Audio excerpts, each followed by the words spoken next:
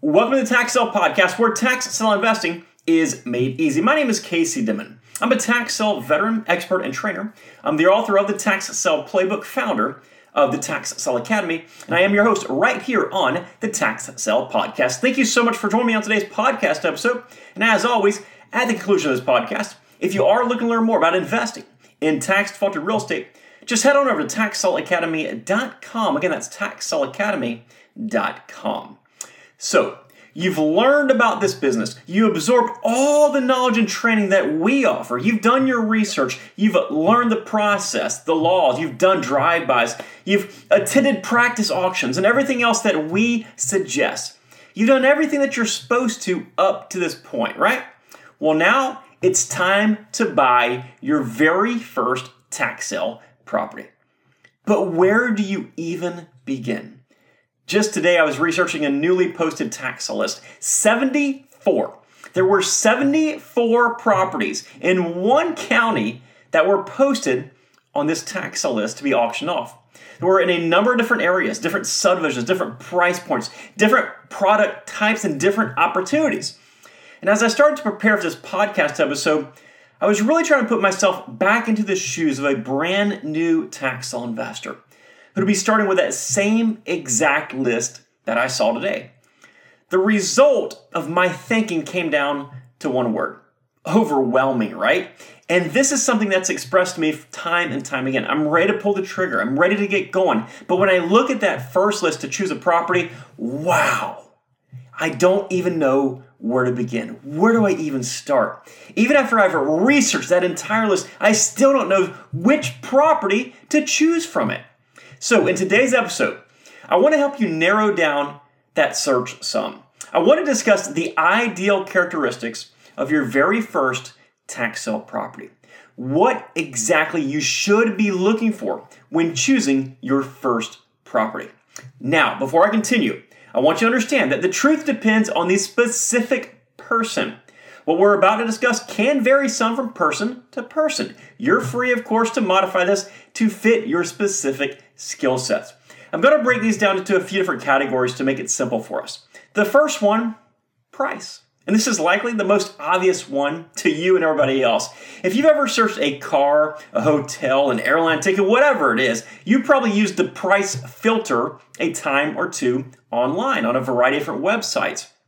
One major way to waste time and to kill your research momentum is to spend hours and hours going into a research hole on a property that you can't afford in the first place. The opening bid is outside of your budget. So why are you spending hours researching that property? Sure, if you want to do the basic research just to kind of figure out surface level type stuff, what is going to be sold at that auction, that's great. It's a great way to practice. But don't spend all afternoon trying to figure out the age of the air conditioning unit on that property that's 37 more times expensive than what you can actually afford. One thing you can do right away is go through all the properties and just simply cross off the ones that you can't afford the moment you review that list for the first time. Now, we're not just talking about properties that are outside of your budget.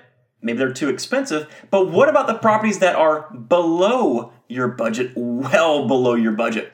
So when I'm searching for like a hotel, for example, I'll often ignore the hotels that are the absolute cheapest.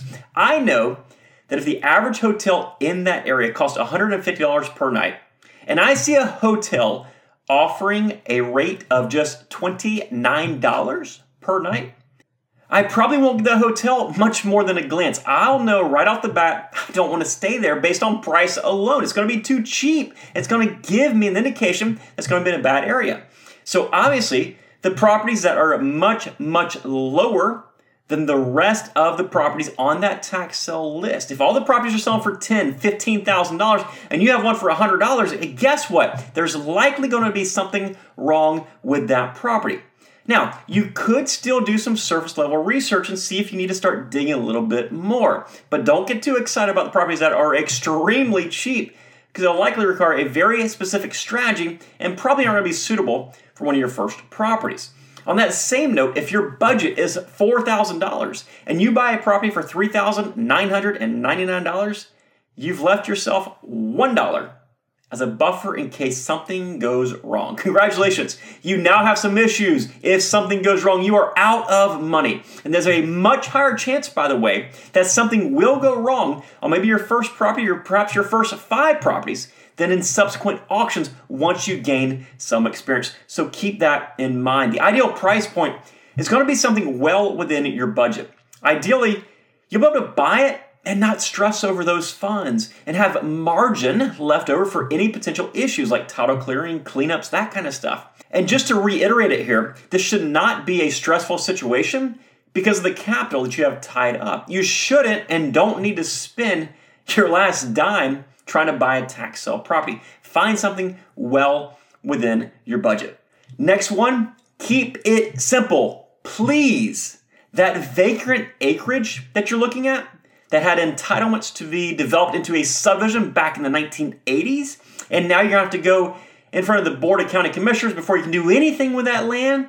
Plus, by the way, you have to negotiate with them to get the water and sewer lines extended to the property and have all sorts of other stuff, but you could potentially make millions of dollars.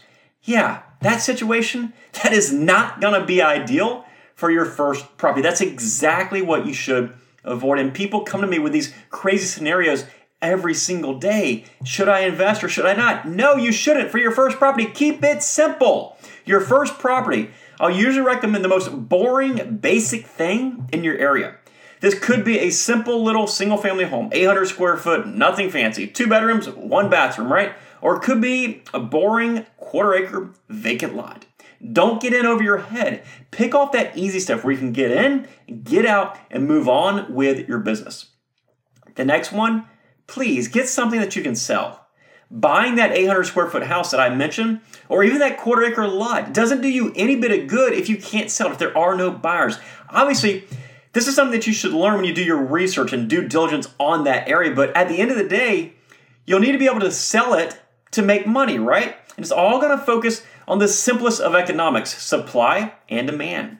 Is there a supply for that property? Is there a demand for that property, right? Do people want what you have? Can you sell it also as quickly as you want to? When you're just starting out, it's easy to get focused on the wrong thing.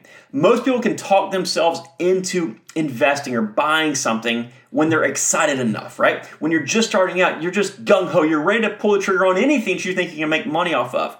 But the ideal property is going to be something that you can sell easily without any bit of doubt whatsoever, that you can sell also very quickly and for the price that you're extremely confident in. Because odds are, especially for your first deal, you're going to overestimate just how quickly you can sell that property, and you'll also overestimate its actual value.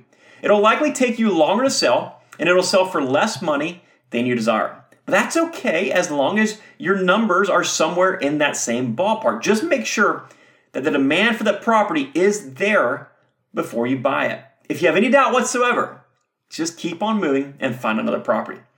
The next ideal characteristic is a property that fits your specific strategies and objectives.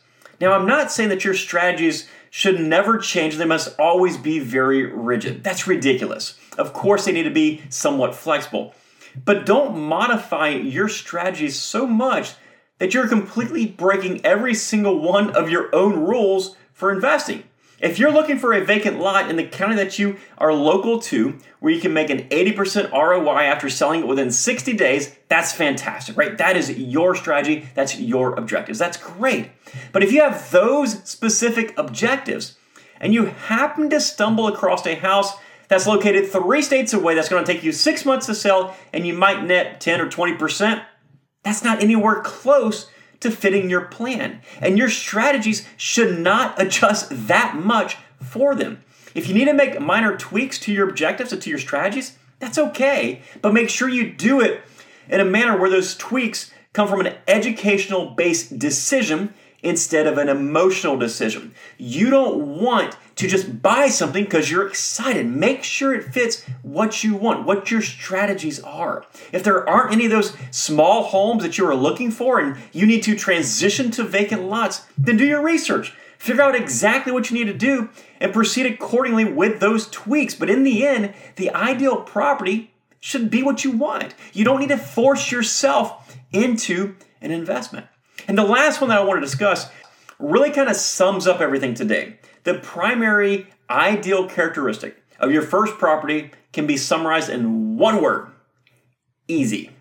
It should be an easy property to buy. It should be an easy property to hold. It should be an easy property to sell. I get comments all the time, YouTube comments, DMs, emails, get messages, and people give me these crazy formulas: A plus B minus C plus RQ and J, what if type scenarios, right? They come up with this crazy scenario. Listen, if you have to find a way to justify that investment, to make it work outside of the typical due diligence that we use, then it's probably not going to be a good property for you, especially for your first property.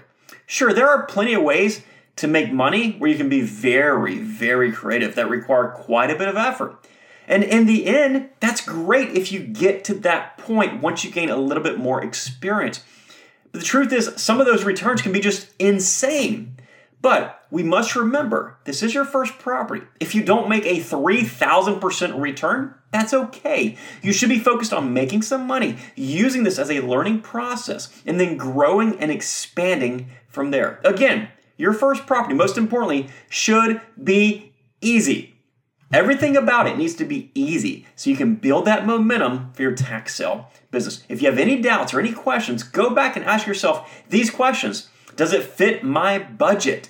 Is it going to be a simple transaction, or will it become overly complicated to make it work, to force it to work? Is it sellable quickly and easily?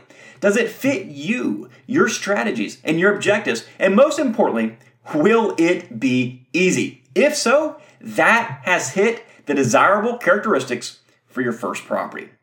If you're looking to learn more about investing in tax shelter real estate, including tax deeds and tax liens, there are a whole bunch of links down below in today's show notes that can really help you get started.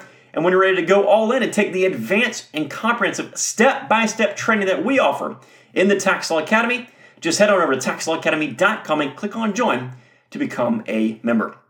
I truly hope that you enjoyed today's episode and you found it helpful in your quest for tax sale success. If you did enjoy this episode or any of our other episodes, please take just a few seconds to leave us some positive feedback on whatever podcasting platform you're listening to us on. We read and notice each and every single positive feedback. We are so thankful for those who have taken the time to do so already. Thank you so much for listening. Take care and make it a successful day.